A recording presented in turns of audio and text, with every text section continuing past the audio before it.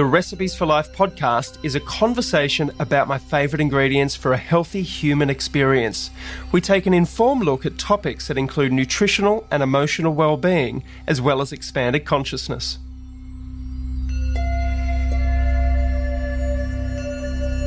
If you would like to become a qualified health coach, then the Institute for Integrative Nutrition, or IIN for short, can help you achieve your goals.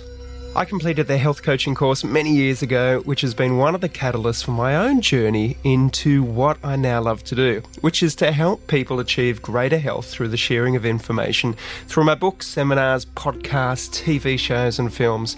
I recommend IIN for anyone wishing to pursue a career in the health coaching and wellness space. IIN is a one-year course, so that if you're a full-time worker, busy parent, or wherever you are in your life, it is flexible enough so you'll be able to complete all the required curriculum. Please see the link included in the podcast show notes or my website to access the free sample class and first module of their program. This will give you a great taste of the format as well as the structure, and you can also utilise my special discount that I can offer you if you decide to sign up. Make sure you tell the admissions team that you're part of the Pete Evans Tuition Savings to claim your very substantial discount.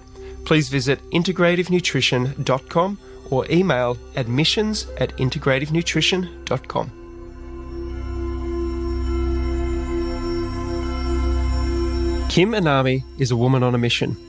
She has been coaching with a spiritual synthesis of 2 decades of Tantra, Taoism, Osho, transpersonal psychology, philosophy, and a host of quantum growth accelerating practices that she uses to propel clients into higher stratospheres of connection, intimacy, energy, and creativity. You're going to love this podcast with Kim, and to find out more about Kim, visit her website at kimanami.com. That's KIMANAMI.com. Kim, thank you so much for being a part of our podcast. How are you? My pleasure. I'm wonderful. Thanks for having me. We have tried to connect over the last year or so to get this podcast happening, and you have a very busy schedule. So once again, thank you so much for being flexible and allowing us the next 45 minutes to an hour to explore what you are renowned for and what you can impart with our listeners is some of your wisdom around sex. So this is a different topic for me to explore on the podcast, and I've wanted to save this for you to be able to share your wisdom. So let's get started. You classify yourself as a holistic sex and relationship expert. So what does holistic sex mean to you, or what is the definition of sex for you? Well, for me, I always had a really strong awareness of my sexual energy, even when I was young. And then some of my earliest sexual experiences were really powerful and transformative and transcendent. It was like I was entering into new states of consciousness. And so obviously in our culture at large, we have a huge disconnect with our sexuality. There's so much taboo around sexuality and so much shame around it. And yet my own personal intuitive experiences were so different than that. They were very liberating and enlightening and very self-actualizing. And then I started learning and reading about Taoist and tantric sexuality in my early 20s. And I thought, these are cultures who have studied sex and intimacy, and they look at them as tools for enlightenment, for gaining higher states of consciousness. So that sort of definition and framework registered a lot more with my own personal experiences. And then over the years, like as I've had my own journeys and self-education in health and wellness, like everything from psychology and philosophy, meditation, food, exercise, all of these things, for me, sex was always a tool in that toolbox of personal growth methods that I would use to optimize myself. And so my work now as a holistic sex and relationship coach means that I'm applying that same kind of lens of holistic. Let's get to the root cause. Let's not do harm. Let's actually try to find healing from within and apply that to all kinds of sexual issues. I love it, and I love your definition, especially the toolbox, because it's something that I talk about quite often is we have this toolbox that we I guess build up over time, and it evolves over time as well. And you hit on a few things there, such as food and relationships and emotions, and I guess how we sleep, how we breathe, how we meditate. And sex is usually something that a lot of people don't, I'm generalizing here, but if we talk about mainstream, sex seems to be, as you said, sort of a bit of a taboo subject that a lot of people don't have in their toolbox for that holistic health, I guess, outcome. So how do you see this as changing over the last decade or into the future as well, especially in mainstream Western circles? Well, it's interesting because over the years, because I have my own passion and interest in health and wellness, I've been, a seeker for about 30 years. And so I've watched as very few people people will talk about relationships and love, but very few people will go and talk about sex. And even when people would come to me, clients would come to me and say they had gone to see a relationship counselor, and the person was like, "Oh no, I don't talk about sex." And so you still see this great divide even in health and wellness circles where, it's still, even in that realm, a taboo subject. But that's changing. And I think what happens is that people see my work and my approach and they're like, oh, they're already doing all of these alternative practices and trying to apply this holistic lens to other areas of their life. And then they realize, oh, okay, I can actually now apply this to my sex life as well. And here's someone who's doing that. Because I often say, if I had gone to your kind of typical sex teacher school, I'd be broke and unsuccessful because so much of Western science is really in the dark about sexuality.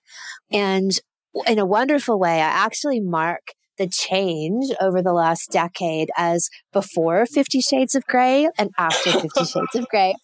Honestly, and say what you like about that book. I've never even read the book or seen the movies because I just, whatever. I think some of the ideas in there are fantastic. It's just the presentation of them is maybe not my cup of tea. But, they really showed that women especially are craving an outlet for their sexual expression and really craving, and this is a whole other conversation, but craving the presence of a really strong masculine energy in their lives.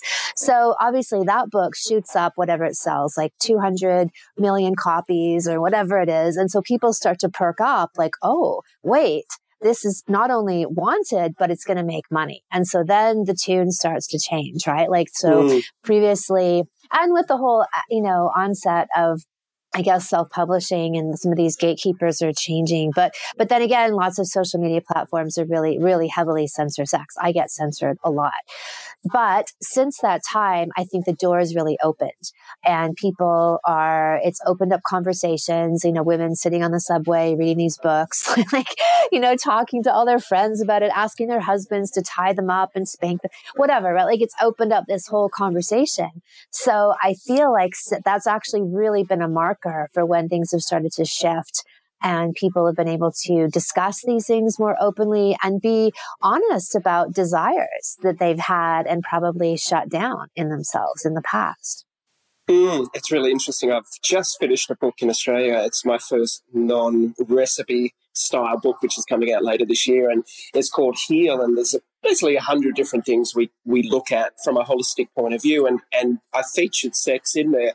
And it was so interesting because I handed the manuscript over to the publisher. When I got back the edited manuscript, my couple of pages on sex as an introductory topic was basically whittled down to a paragraph. And I was like, have we got an issue here? And it was also the same with psychedelics and cannabis and these types of non-duality ways of expanding our consciousness.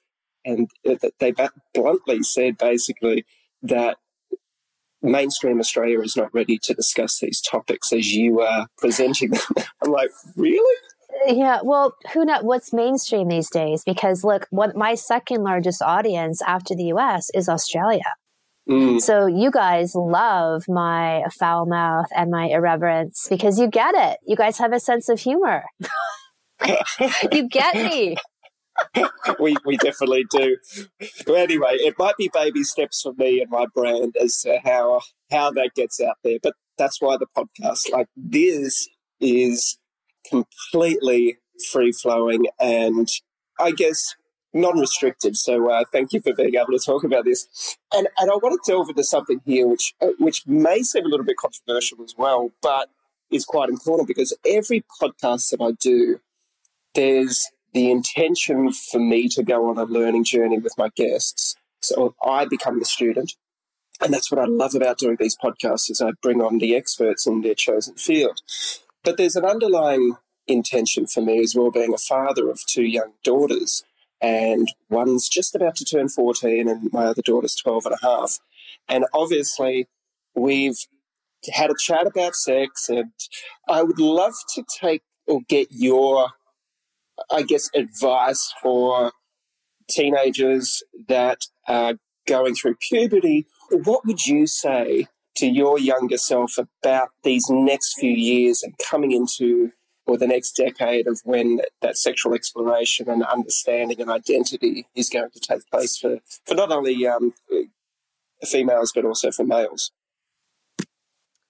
I think the most important thing that young people can do, and parents can foster is real self-knowledge. So what we really want to do is build high self-esteem, self-confidence in our children so that when they get to this age where there's so much influence, so much pressure, that they're not easily swayed and they're very able to identify their inner truth and their inner voice and their own intuition about what to do and make their own decisions. So for some, that might be waiting to have sex for several years. For others, they might have a really deep, intimate, loving relationship as, younger teenagers. And well, depends to find young over legal age, obviously. But, so I remember one couple came to a retreat of mine and they were saying, and they were wildly explorative, like very, very on the edge in many ways, very open. And then yet they had a teenage daughter and they were just like, we don't want her to have sex until she's like 19 and she's blah, blah, blah, blah, blah. And I was like, that isn't the point. The point is not to pick an age. It's actually for you guys to do your best to empower your daughter to feel confident and strong. And so if she's able to identify in her own self what feels right for her in the moment, that's the key. That's what we really want to encourage and empower rather than some arbitrary time of their life or a time within a relationship. That's the best work that we can do. And so I think I would really empower a teenage girl, especially, to have the ability and confidence to state what they want and be who they are and just express their truth, identify their truth and express their truth and put aside any other judgment or fear of, somebody else's thoughts of what they're doing.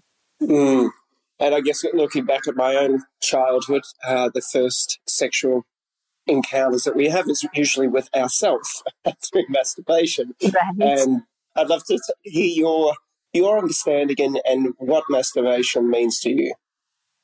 I think the essence, one of the most important elements of self-pleasuring is self-knowledge, is getting to know yourself and getting to know how your body responds. Like I have sometimes women clients come to me in their 40s and they're saying that they don't even like to put their fingers in their own vaginas. And they've never really done it. They've tried to avoid it their whole lives. Like they can have sex, but the idea of touching themselves is revolting to them. And I think that's revolting. That's not, we want to have this very open, free relationship. And so I think encouraging, or supporting our children and to self-pleasure and get to know themselves is amazing. And then they have a much more clear sense of how their body responds. Their body's not this big mystery to them. And, the way that I talk about sex and sexual expression isn't just about having sex to have pleasure. Because I've got this foothold in ancient Taoist and tantric ideologies, the basic concepts there are that sexual energy is life force energy. This is the energy that creates new life. And if we're not creating babies with it, then we can tap into this energy as a life force source that we can actually learn how to harness and harvest and harness, I often say, this energy and then infuse it into everything that we do in our lives. So as much as I might have sex for pleasure, I probably even more so have sex as a way to get in tune with this energy and then harvest it and channel it out into my life. And I often say, like, my creative projects, like as much as I am a sexual healer and a teacher, I'm also what I consider to be an artist or performance artist. And so all of my work, all of my marketing campaigns, like hashtag things with I lift with my vagina, like all of these things, all of the writing in my work, all comes from me. Or what shall I say, from my vagina. Meaning that I'm really aware that I'm using my sexual energy and infusing that out into the world. It's helping to shape and create my life. So as much as, we want to we talk about sex and pleasure with our children or friends or partners, whatever, it's also this incredible method to tap into this energy source. And I think that was one of the amazing things that I got out of Taoist and Tantric study, is that there wasn't this moral judgment about having sex or, oh, this is bad or good. It was like, no, this is an energy source. This is a health treatment. This is a way to rejuvenate yourself emotionally, psychologically, physically, and spiritually. And so we all ought to know how to practice in a conscious way. So I make a big distinction, you might like this food metaphor, between gourmet sex and junk food sex. So the kind of sex that's like throwaway, unconscious, kind of like furtively masturbating to porn in the dim light of the night, versus the kind of sex that gets you high, makes you feel deeply connected to yourself, deeply connected to your partner, and you go out into the world and feel like a superstar. You feel like you have this, you're imbued with this halo of grace and beauty and confidence. I love it. And I personally have had tantric sex lessons over the last few decades. And what you're talking about there is that harnessing of energy and I guess honoring our own energy or sexual energy. And I'd love for you to be able to talk about that, how that works with breath work, how it works with meditation, and through that process of tantric expression. Well, the whole idea of Tantra and Taoist sexuality is that instead of just dumping out our sexual energy, as most people tend to do, especially most men people, like there's this sort of quick buildup and then this ejection of energy. And men can lose a lot of energy through especially unconscious ejaculation, which is why we see this cliche of men having an orgasm and then rolling over and passing out, because they've just depleted themselves of so much energy. So what we aim to do instead is to take that energy, breathe it, and recirculate it through our system. So instead of just dumping it out, we're bringing it back into ourselves. We're redistributing it. It gets used as this healing balm within ourselves and as an energy source. And the most important and powerful way to do that is through breath. And most people, when they are getting sexually aroused, and they're, especially as they get close to orgasm, they tend to hold the breath, breathe really shallow, and tighten up the body. And all of this just curtails the flow of energy. So instead, what we want to practice doing, and you probably don't even know that you're doing it until you bring awareness to it, is long, steady, deep breathing all the way through your sexual encounter, but especially as you approach orgasm. And so what that does instead, as I said, it brings that energy back into you. So when you do that, then you walk away from sex feeling energized instead of tired. And the big barometric question that I often ask is, does sex make you feel regenerated, pleasured, transformed, life changed, and like you want to run a marathon when you're finished? And if it doesn't, you're doing it wrong. And that's not a judgment as much to say that sex is meant to get you high. It's meant to leave you feeling invigorated rather than depleted. And if you're depleted, it means that you've been, like I said, ejecting that energy out rather than recycling it inside of your body. I want to talk to you about the word freedom and what that means to you in relation to sex. When I bring up that word freedom, I talk about it sometimes with different people on the podcast, and it's an interesting thing because we all have our identity, so to speak, that we wear, or we wear many masks throughout our experience of this life. And to experience complete freedom is to know yourself. and to not have any fear. And I just wonder how much fear is wrapped around our sexual identity and what complete freedom means in the sexual context. Right. So, I think that the fact that we have such a strong sexual taboo around, period, and that most of it originates through religion is deliberate. Like, this is, if a person isn't in touch with their sexual energy and they're not tapping into this life force, they're operating at a deficiency. And so, the fact that that's become a very, very strong push in almost every culture globally is to suppress people's sexuality makes you wonder, well, why is that? It's not because it's inherently bad or dirty. It's because when people really get in touch with their sexual energy, they become unstoppable and they become these creative powerhouses. And most importantly, I'd say they don't care anymore what other people think about them. So one of the hallmarks when I'm working, especially with women, because women have imposed upon them more sexual blocks than men. Like, men are given this permission to be sexual. Oh, men are more sexual than women. It's not true, but that's what we're conditioned to think. And that women kind of have to be talked into sex. They're not just, naturally voracious.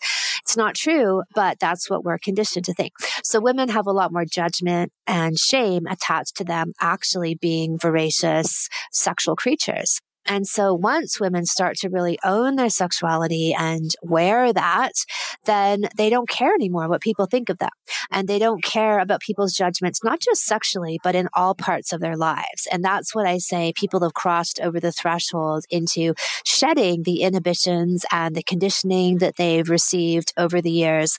And they start to occupy their true selves and their real sexual energy. And again, like we say, it's not just sexual energy doesn't just mean you're wearing a low cut dress and a mini skirt and you're like pressing your breasts in someone's face. That's actually insecurity. That's not sexual energy.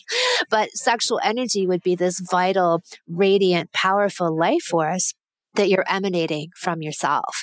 And it's not necessarily sex, but it's a vitality. It's this wonderful magnetism and charisma that comes from occupying your sexual energy. So I think that freedom is when you've bypassed then, you've done the internal work to clear blockages, shed that conditioning, release those inhibitions. So you're just able to express the truest essence of who you are, which includes yourself as a sexual being. And that's when I think you truly come into yourself. Like, I don't think anyone can truly self-realize until they've fully connected to their sexual energy. Interesting. I love it. I love it so much. Now, first sexual experiences. So I understand through the work that I've done over the years is that basically we form patterns or repetitions, and they become our habits or our behaviors and, again, our identities. So how often are our first sexual experiences basically ingrained into us that we create patterns around that?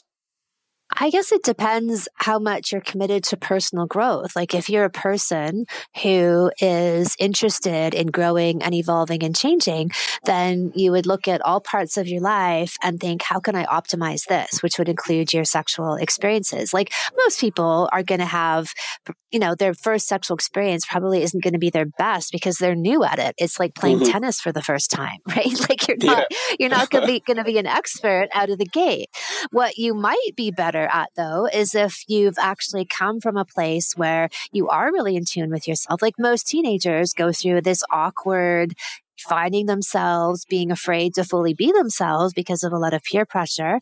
So they're probably not poised to be in the most tuned in place. But if somebody is, they might have an incredible first experience. But I think going beyond that then is like constantly, the way I approach life in general is constantly assessing, like, where can I do better? Where can I get deeper? How can I optimize this part of my life? Like my diet, my exercise, my sleep, my spiritual practice, my sex life. Like, I'm always applying that filter. How can I optimize this? So if a person is always going that route and trying to look at themselves honestly and to grow, then those first experiences don't really mean anything because you'll work through that very quickly. I like it. And also, you touched on it there about the evolution of self and talking about nutrition and sexual energy and knowing ourselves greater and greater and greater and evolving as we go through this journey. And I guess the question for you, and I'm sure you've had this before, is so what is the ultimate goal of sexual union, and is there a bliss point, a nirvana point that you're working towards or you've achieved and you're sharing with others? And if so, how do we achieve that? I'd say that the point that we want to get to is that barometric question I asked before, which is, does sex really revitalize you, make you feel more closely connected to yourself and to your partner? And I guess quantitatively speaking, there's certain things, like I'd say for women, having vaginal orgasms, like G-spot orgasms, cervical orgasms, that are hallmarks of someone who's gotten to much more deep levels of surrender. And, some of what I talk about in getting to those places are like radical honesty. Like in an intimate relationship, I believe that's a place where to get to these gourmet sex places, you really have to open up, surrender, let go, be vulnerable, let your guard down, and come to your partner in that place and live in that place. Like you two are each other's sanctuary and safe place. And this is where you come to refuel. But you can't actually refuel properly if you have guards and walls up against each other. So many people subsist in their intimate relationships living from these kind of guarded defense mechanism places that they adapt to over time, and they just don't feel very juicy anymore. Like, when you first get together with someone and you're really expressive and you prioritize the relationship and you have these deep, like stay up all night type conversations, and then you want to have sex all night because you're constantly open and communicating with each other. And over time, people just stop prioritizing their relationships. And so the quality of the connection diminishes and the quality of the sex diminishes. And then the quality of the honesty diminishes. And all of those things are key factors. So I believe that lifelong, passionate, deep, intense, multi-orgasmic, life-changing sex is possible for everyone, 20 years, 30 years, 50 years. But it takes conscious commitment, like to prioritize your intimate life. And most people, once they've kind of locked in the relationship, they'll let that fall to the bottom of the list of their priorities. And then they have children, and then they use children as an excuse, like not to be so sexual and intimate. And it's really a matter in a big way of prioritizing. And I love to tell a story of a couple who came to one of my Bali retreats, and they were both on their second marriages. And they had been in previous first marriages that were both sexless, miserable marriages, like long-term, 10, 15 years. And both of them, when they divorced, and they had the courage to divorce, a lot of people don't. A lot of people stay in those sort of situations for economic, social, whatever reasons. And they split, and they said, look, it's individually to each other, like, next relationship, I'm going to put this at the top of my list. I'm really going to make this work. So they met each other. They had 5 children between them, both really high powered positions. He was the CEO of a huge corporation. She was upper level management, and they have sex every single day without fail. And that's because they prioritize it, and it's a non-negotiable for them. And they came to my retreat not because they had problems, which most people come because there's something they want to improve. No, they came because they were like, what can we do better? We already have an amazing sex life. This woman is, she's meant to be an expert. We like what she has to say. What could she teach us to make this even better? So they're an outstanding example of people, and anyone can do that. But they made it a priority. They went through this, sort of first lifetime of pain and misery, and were like, you know what? I think this can be different, and I'm going to make sure it is different the next time. I love it. So I guess you do retreats all around the world and teach people this. And what do you get out of it personally? Like, why are you attracted to share this knowledge? Because I'm good at it, because I can go to places that people usually are too afraid to go to. So because I've got 30 years under my belt now, under my belt, is that like there are things that I've seen in my own life, my own relationships, and in the relationships now of like thousands of clients and students where I can assertively say, okay, this is the truth. Like, for example, I call it the Anami guarantee. Like every woman can have every different types of orgasm. So in the Western pseudo scientific vernacular, they would say, oh, only some women can have G-spot orgasms or only some women can ejaculate. Where I would say, no. I guarantee 100% every single woman on the planet can. She just needs to learn how and unlock whatever energetic, emotional blockages are preventing her from getting there. So I say that with absolute certainty. And most people who might think that they're a sex teacher or went to school to study sex, like read this in a book, like they wouldn't have the same kind of confidence because they haven't lived it. Or so because I've been my own guinea pig for all these many years. And pretty much all of my body of work is the cumulative result of all of my own interests and explorations. And then, of course, like working with clients and adding to that sort of repository of knowledge is I can say these things and I know these things, and then I'm confident to take on the dominant paradigm, right? So I would take on anyone in this, whatever Western medical sphere who might say, oh, no, there isn't a G-spot. And I'd say, like, fuck, there isn't. There absolutely is. And I will explain, bring me any woman and I will help her find her G-spot, So I have that. And then because I'm kind of irreverent and I don't care what other people think of me. So I'm quite happy to go out there and say these things and express myself. And, I don't give a shit what somebody else thinks about me or has to say. Like, I'll stand up for what I know is true. So I think there's a lot of things that make me kind of uniquely positioned to be able to do this work and do it confidently and easily. And I think that having my own experiences that showed me such a different view of sex, where I said sex was like this deep, spiritual, intimate, self-realizing thing, that I've just felt like that's part of what I need to share in the world, because everybody else is getting these untruths told to them about what sex is or isn't. And instead, they're listening to these ideas that, oh no, you're now in menopause, you're going to have to take hormones for the rest of your life. Or, oh no, you can't have these kinds of orgasms. Don't worry, little girl, pat you on the head. So, or, oh, that men need Viagra after a certain age. Like, I say that all of these things are false. And I have found ways working holistically to help people in every single area that Western medicine would give them some kind of a death sentence, or if not a death sentence, an organ removal sentence or a drug and prescription sentence, where I would say, no, there are many ways to do this that do not involve that. You can keep all of your organs. You can be an intact whole person, a multi-orgasmic, ejaculating, menopausal woman, a man who can make love to his partner for 9 hours straight. All of these things are possible. Which is why you're so in demand all around the world. I'd like to talk about sexual attraction as well, or energetic attraction, and what you've uncovered over the years as to why somebody can walk into a room and all of a sudden there's that spark of electricity.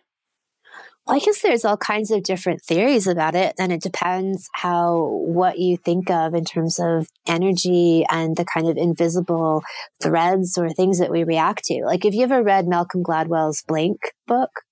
Not yet. So he talks about how they do all these experiences or these experiments, and he cites all these studies and situations where it basically proves, I guess you could say, like a kind of telepathy, or that we pick up on things before we know them. So they would do these experiments where, I don't remember some of the good ones, but it would be like people would be getting dealt a series of cards, and they would then read the autonomic nervous system responses of these people, like heart rate elevation or blood pressure or whatever, like temperature rising. And so their bodies would respond to what was going to be, like, say they were going to lose the hand or lose the bet or whatever. Their body would know before the cards got given to them. right? So let's say the last card was going to be the card that either made them win the bet or lose the bet or whatever. And they would have all these reactions before they got the card.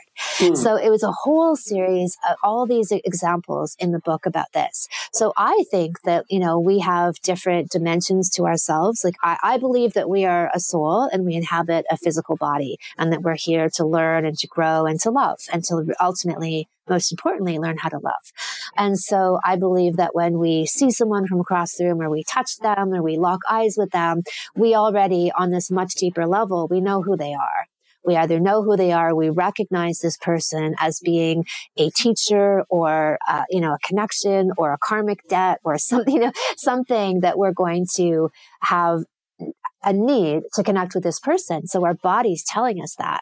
So that's my theory, is that we know on these deeper levels that these people are going to be meaningful to us in whether that's a short-term or long-term capacity.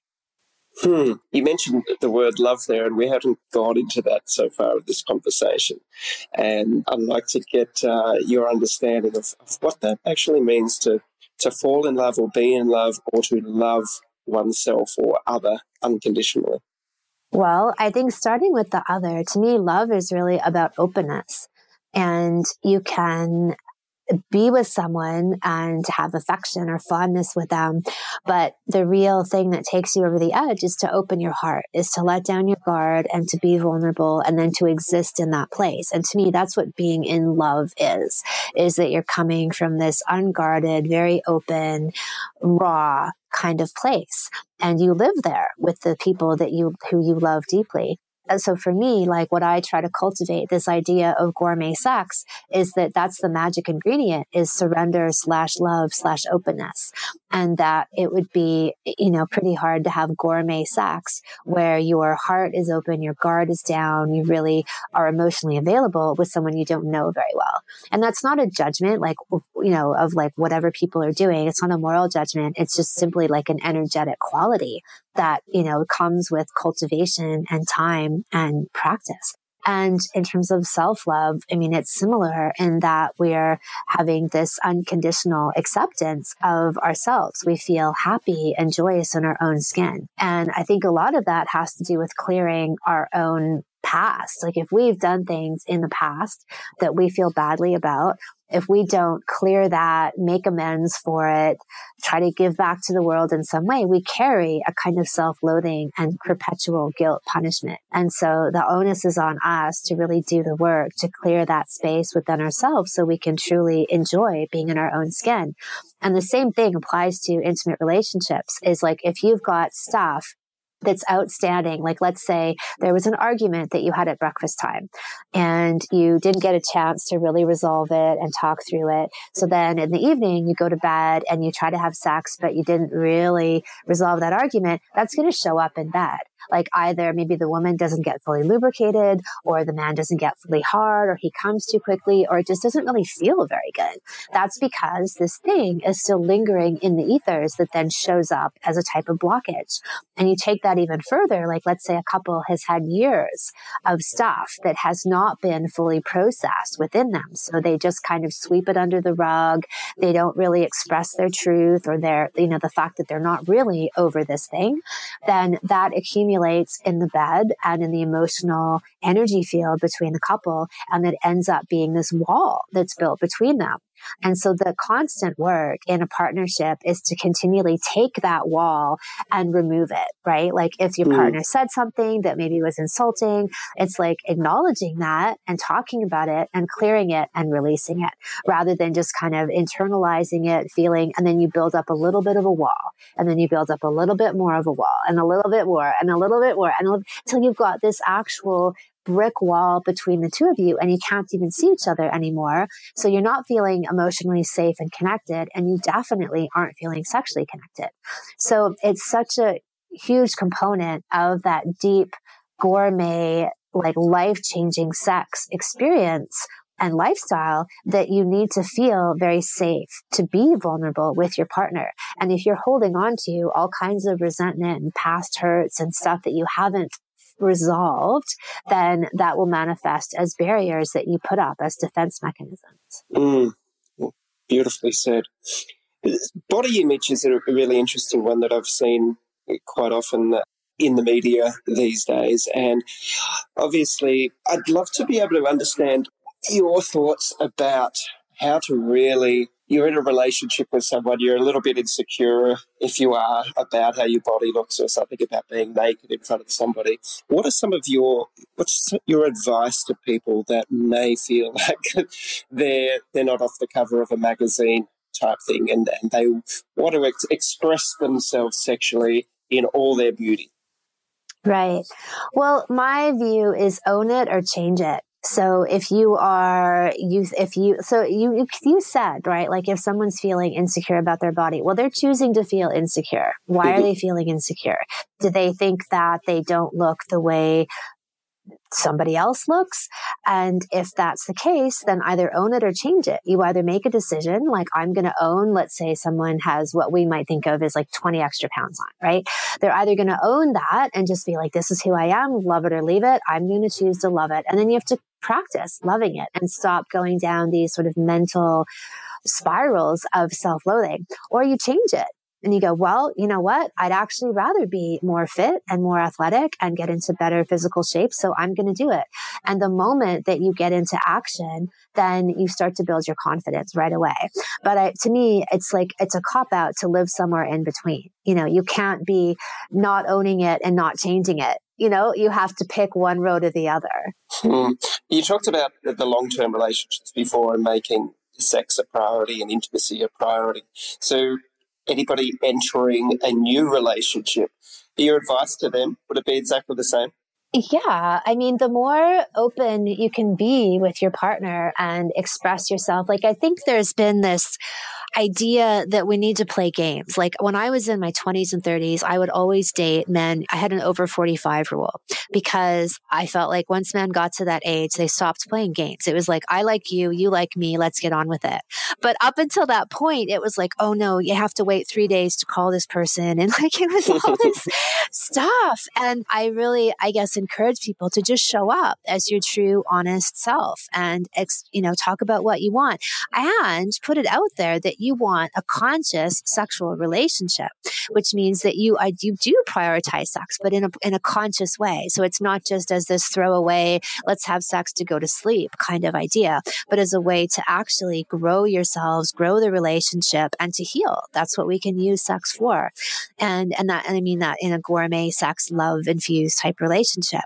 So I would be open about these things from the beginning and really show your true self and your true colors, because it's love it or leave it. Like you develop a certain kind of confidence by doing that. And that is actually what becomes the most attractive. And we attract the level that we're at. And so if you're going out into the world and you're trying to not show certain parts of yourselves or hides, that's exactly what you're going to attract in a partner, is someone who's also hiding and also not really showing up. So the more you elevate the entire relationship, the more that you do work on yourself to hunt your own demons, to find the places in yourself that you don't feel so good about, and then own them or change them. Right? You own, like, I'm a slob, I'm not saying but I mean, it's like, say someone's like really messy. They're like, well, I'm really messy, like love it or leave it, rather than trying to fake, like you either accept it. And then if you, eventually move in with someone, you'll have to negotiate through that one. But you'd this is who I am, right? Take it or leave it. And if you've got habits that are like nobody would take, then you've got some work to do. But otherwise, there's such beauty and power in being really honest. And then that's what you'll attract in your partner. So you have to remember, when people start to look at other people and project, oh, that person's emotionally closed, or that person's unavailable, or, oh, I'm always attracting men who are blah, blah, blah, or women who are blah, blah, blah. No, you're actually attracting exactly where you are. You cannot attract someone who's not at the same level that you are. Like attracts like. So if you think that you keep repeating a pattern that you don't like, then the onus is on you to look at yourself, shine the harsh light of honesty on yourself, and see where you have room to improve. And then do that work, elevate yourself, change yourself, and then you will up-level yourself to the next plane, where you then attract somebody who's on this higher level of existence. Such wise words. And you're a surfer, Kim. And I am a surfer. And I'd love to know the analogy between surfing and sex for you. Well, let's see. I mean, there's so many, but I think one of the thing that probably most surfers would say they love is when you have this moment of union with the wave and you do all the work to position yourself, right? Like you learn how to read waves. You have to be strong enough to paddle into a good wave. And then once you get that wave and you get up and you're on it, then you get into this kind of mindless and really intuitive and connected place with nature, with the wave, with the energy, the direction of the wave, and you ride it.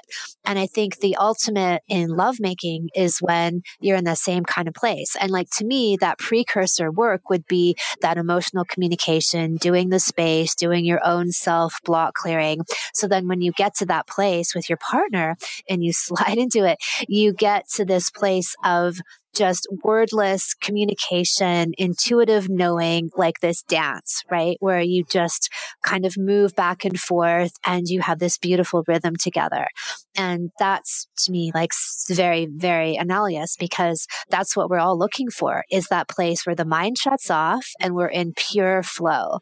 And I think both, you can get extremely high levels of that in the highest pinnacle of lovemaking and in riding a wave. Beautiful. The word flow was going through my mind the whole time you were talking about that. And it's beautiful that you finished off with that. This has been a wonderful podcast and a wonderful conversation. Thank you, Kim. And I'd love to finish off with just a question that I ask all my guests is, what's one of your ingredients for a happy and successful life that you would love to share with the listeners? And it doesn't have to be with food, or it could be to do with food, or it could be with any part of your life that you think is non-negotiable for yourself. The word that's coming to mind is truth. And I guess it's about expressing my truth in all parts of my life. And whether that's being really open and honest with my intimate partner, whether that's, confronting someone where I might be nervous about a confrontation and having to speak a deep truth. You're afraid maybe someone will get her feelings hurt, but like really being loyal to the idea of truth as a guiding principle, and that like really the truth will set you free. Like there is nothing wrong or bad can come ever out of telling the truth. And even like, let's say this would even apply to, let's say you have a bad moment where you are not as polite as you could be to like a bank representative on the telephone, which I've been in that position, and then go back and say, you know what, I was out of line. I'm sorry. Like, to me, that's a version of truth, right? Is to acknowledge and really try to be in check with your truth, like all the time, whether you're doing right and expressing love and being courageous in that, or you've done wrong and you have to correct that and be courageous in that too. So somehow, to me, it all comes back to this notion of truth. And you mentioned that earlier on in the podcast as well. You mentioned the word truth, and I clicked onto that too. So thank you for sharing. Kim, thank you so much for your time today.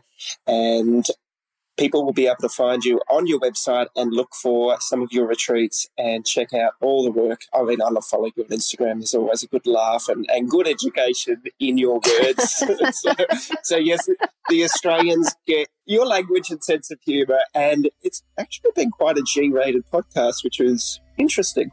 It wasn't what I thought it would be. So thank you for your honesty and thank you for your truth. My pleasure. Thanks for having me. And we love you and look forward to connecting again in the future. Thanks, Kim. Fantastic.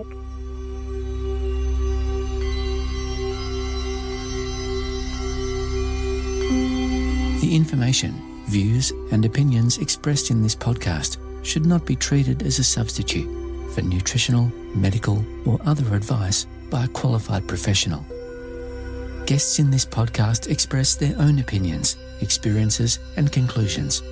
Nothing in this podcast should be used to diagnose, treat, cure, or prevent any medical condition. Neither Pete Evans nor any sponsor endorse any views, opinions, or conclusions expressed or shared in this podcast.